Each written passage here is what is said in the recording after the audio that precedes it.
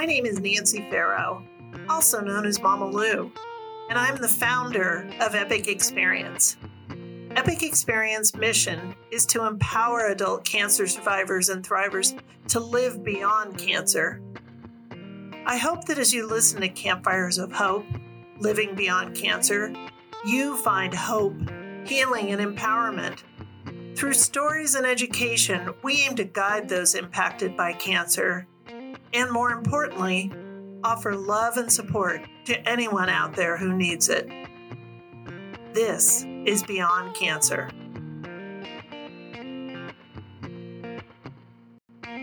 Father time sometimes through the night with the ghosts of America's spine. Well, he's still on our side, the family man's pride, and hopes we will rise once again. Hello, everyone. This is Gail, aka Sunshine. Welcome to an episode of Keepin' It Real on the Campfires of Hope podcast, where we'll dig a bit deeper into the mental and emotional highs and lows of cancer survivorship. Today, we have Dana Lee, who is joining us around the campfire. Dana, welcome. It's so good to have you. Well, thank you for having me. I'm excited to be here. All right. Well, tell us a little bit about yourself. Where are you from? And also, please include one fun fact. Well, I'm of middle age. I'm born and raised in Louisville, Kentucky. I am a single mom with two grown children, ages 26 and 21. I am an oncology nurse navigator, and that means that I navigate cancer patients through their journey, and my focus is with lung cancer patients. I currently work at the Brown Cancer Center, and that's a part of the U of L health system. And this coming January, I will be celebrating my 34th year there. I enjoy working there mainly because it's an academic center and they're always learning new things. And I love to do anything that involves being with family and friends and being outdoors. Hiking is what I'm most passionate about, hence my camp name is Hiker. Love it. And this leads into my fun fact. So before cancer, I was always an avid runner. I've run mini marathons and marathons. But since I've been diagnosed with my cancer in 2020, I haven't been able to run like that anymore. And that was a real big stress reliever for me. Mm-hmm. So hiking has become more of my passion. And since I've been since I've been diagnosed in 2020, I've had like 3 surgeries and 46 rounds of chemotherapy. Wow. But I have managed to hike in 11 different states since I've been sick. That is awesome. I love it. Yes. I can definitely relate to that whole shift from running to hiking. So that is amazing. So let's get a quick cancer brief. When were you diagnosed? You can just give us the year. What was your diagnosis? And when did you finish treatment? So I was diagnosed in June of 2020. My colon cancer was found on my screening colonoscopy, which at that time, the screening age was 50. It was during COVID. After my diagnosis, they did a scan. It hadn't spread anywhere, so I was able to have the surgery, which I was a stage 3. I had my 6 months of chemotherapy. 6 months later, my cancer returned on my ovary and liver, and I had both of those removed.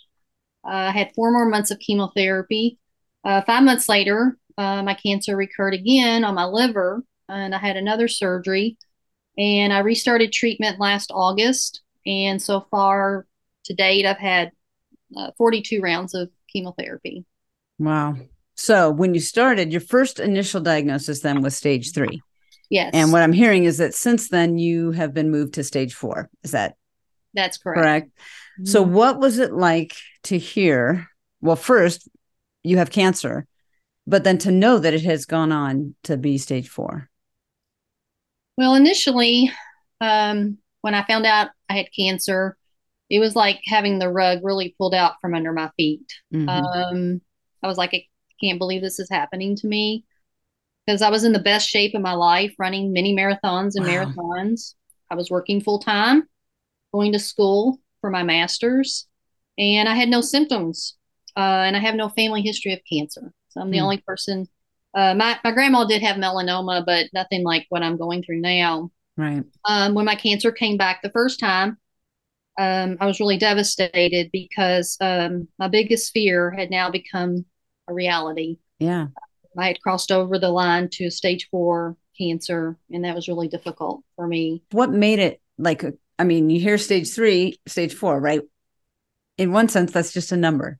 But for you, what made that so much more dramatic, taxing, overwhelming to know that you were stage 4? Well, because the survival rate goes down Yeah. when you come to stage 4. And so that was, like one of my biggest fears Mm-hmm. for it to come back. And actually, this last recurrence was really when I felt the most defeated Yeah. and helpless, because you just don't have any control over what's happening. And, I was pretty healthy before and was trying to improve, even being more healthy, changing health habits. And it just was a big smack in the face. Yeah. I can imagine it's a very helpless feeling here. I mean, you're not just healthy, you're like running marathons, right? I mean, Right. you are in the prime of your health, and yet you get cancer. And then not only do you get it, but it comes back after doing treatment. I can imagine it was a very helpless feeling. Did that whole experience cause you to kind of reflect on your own mortality? It did. It was just a little bit at a time. I'm a slow processor, and I Mm-hmm. know that about myself. And I'm an oncology nurse, which is good and bad in this situation because Exactly. a little bit of knowledge. And I'm an overthinker. And so, my last recurrence was really my rock bottom, Hmm. because I felt like it just kept coming back and having surgeries and 3 major surgeries in like 2 years and all this chemotherapy. And it was just really starting to get to me, Yeah. just physically, but mentally. And even when I saw when my last recurrence, my oncologist came into the room. When she came in the room, she agreed to see me earlier and move up my appointment. And then when she came in the room, I told her, said, I don't want to talk about prognosis. Hmm. And I don't want to talk about statistics Yeah. because I already knew I was in a bad situation here. And Mm-hmm. I just wanted to hold on to hope. And I didn't, since I'm an overthinker, I can just see me going through all these scenarios and going down the rabbit hole. Yeah. And I just really wanted to hold on to my hope. And over the past year, I've had a couple of friends that had really turned into mentors for me that had stage 4 Hmm. colon cancer. And I have a few friends now that are going through some hard recurrences and some hard times. And so it's just definitely been a challenge not to think about my Yeah. mortality. It just kind of seems it's in the past year, it's just kind of seemed kind of constant. Yeah. Um, but I've incorporated some things that I do with some tools and resources that have really helped me kind of manage that the How best so? way.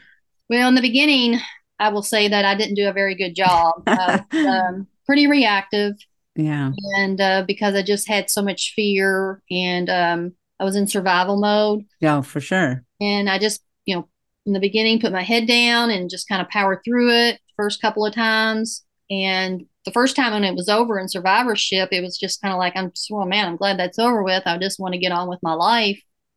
And that wasn't going to be the case. Hmm. And, no one really tells you about that when you finish your treatment. And so I had joined a support group, and I really leaned on those people there in my support group because they really knew and understood what I was going through because they had actually been through it. And so that really helped me a lot. And I started incorporating prayer and gratitude into my daily practice, and that seemed to really help me. And then the hiking started picking up. Yeah.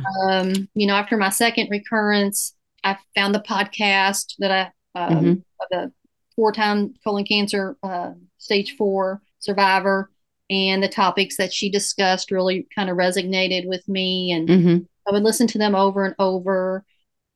And I started doing some meditations and some of the things that she was recommending us to do. And people were giving me books with daily meditations. And so I was reading those. And I continued to hike and started to actually do a little bit traveling.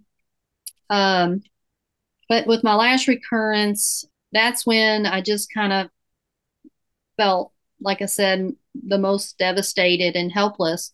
And so I reached out to a couple of the friends that I had talked about before who were Hmm. stage 4, because I was just really mentally getting tired of fighting. Everyone's like, you got to fight. And so, Yeah. talking with them and seeing how they're living their life was such an inspiration to me, Mm. how they kind of, the outlook and their perspective. And so that really helped me. And so what I tried to start doing was trying to start like surrendering, some of the mental behaviors Yeah. and things that I was doing before. And at first I kind of felt like, are you giving up? Or, and it's like, no, Mm. you're not really giving up. Yeah.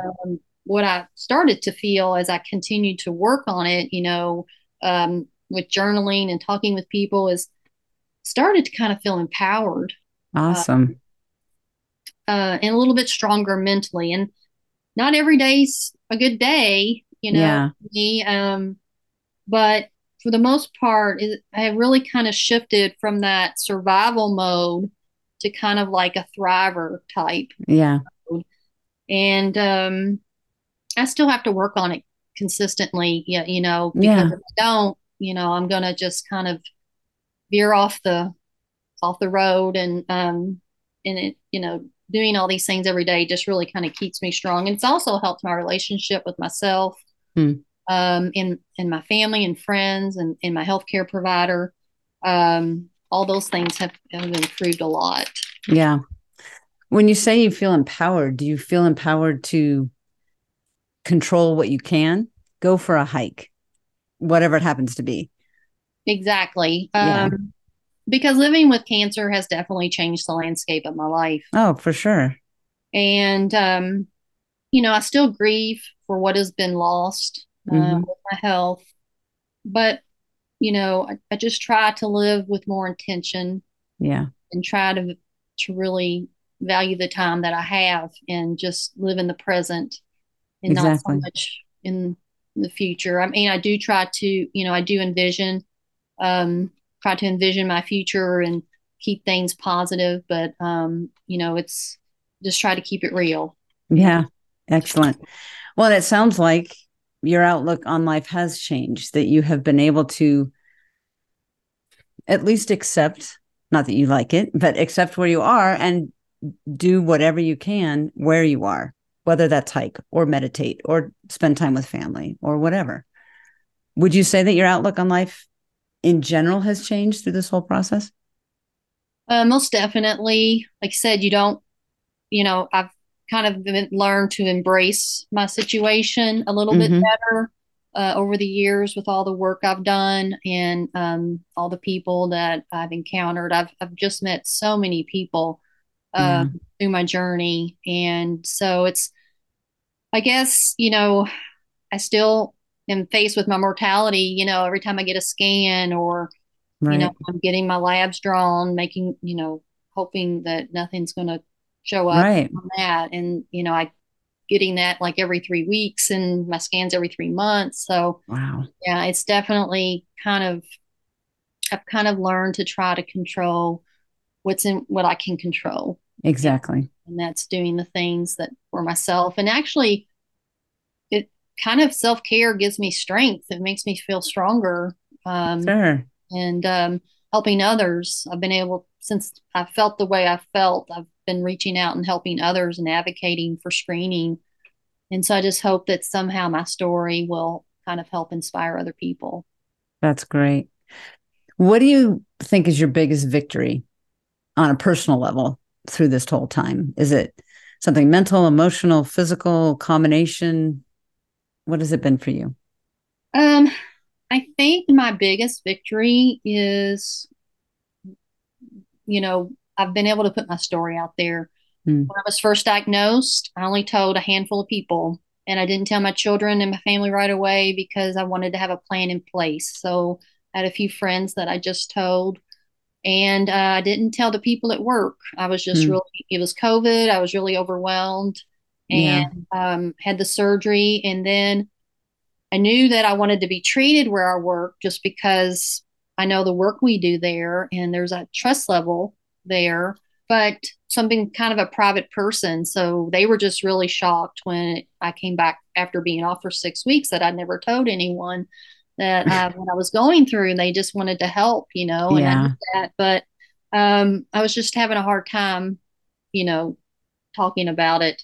But after my chemotherapy, I started coming out on social media Mm-hmm. and I was starting to get feedback from other people, and people message me and say, "Hey, my sister's just been diagnosed with colon cancer. Can I call and talk to you? And then can you call and talk to my sister?" And Mm-hmm. so I've had a lot of encounters like that, and try to get people to join the support group that I'm in, but then they really weren't interested. So I still kind of keep in touch with them over the phone and see, we keep in touch with each other, how we're doing and what's going on and that kind of thing. So it feels like that kind of gives my life some purpose, Mm-hmm. and being able to advocate, because I really don't want people to go through what I've been through. And the Mm-hmm. screening age has been moved up to 45. So I really just want to um, just really try to help advocate for others. Because at first, after I'm a doer, I do a lot of things. I like to do things. And so it's just kind of like when I was diagnosed, it was just kind of like, well, I got stage 4 cancer, what can I do? Right. And I'm working full time to try to support myself, and I'm trying to exercise and do all these things. But, I just do what I can. And, Yeah. I'm involved with our colon cancer prevention project, um, local chapter. And, we're just, they just let me do what I can to help out. And so that Mm-hmm. makes me feel really, really good. Well, that's a huge victory, not just for yourself, but all the people that you're talking to, right? All the people who you've been able to help, the people who call and say, my sister has colon cancer, or the people that you meet in a support group or that you reach out to online. That's huge. Yeah. When I did a local spot on the news, I had waiting for me when I got back to work about a week later, this little package that was from Michigan. And it was actually from this lady who does bracelets. She started doing them for her friend who passed of breast cancer, and now she does for all cancers. Mm-hmm. And somehow my story reached her in Michigan. Wow. And so she just sent me this nice little gift and this card and told me she was thinking about me and everything. And so, I mean, I have just really been connecting with other people all over. And I actually went out to California to do a hike with the Fight Colorectal Cancer, Fight CRC. I won a scholarship and all inclusive paid. And so I just met a lot of people out there that I still keep in touch with. And so things like that really help keep me going. That's awesome. Well, is there anything else that you would want to share with someone listening that I haven't directly asked you about? Not really. I think the biggest thing is just to really try to accept your situation the best you can. Mm-hmm.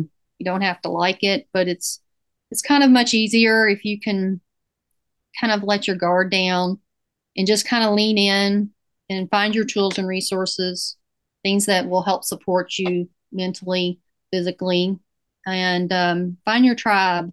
I mean, you can learn to live a meaningful life with cancer. And just kind of take this as a time to kind of reinvent yourself. Mm-hmm. Well, Dana, thank you so much for being vulnerable, for keeping it real, and for sharing your story. I'm sure there is someone out there with stage 4 or colon cancer specifically, or the combination of both, who will benefit from hearing the things that you've shared. So thank you. Thank you for having me. And to those of you listening, thank you for keeping it real with us. Until the next time we gather around the campfire, keep living beyond cancer.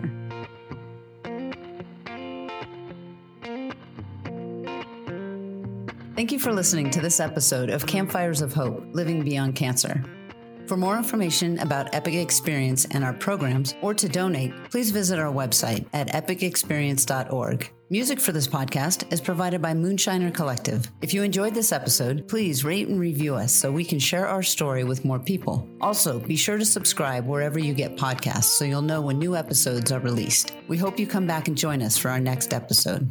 Further times to dance through the night with the ghosts of America's spine. Well, he's still on our side.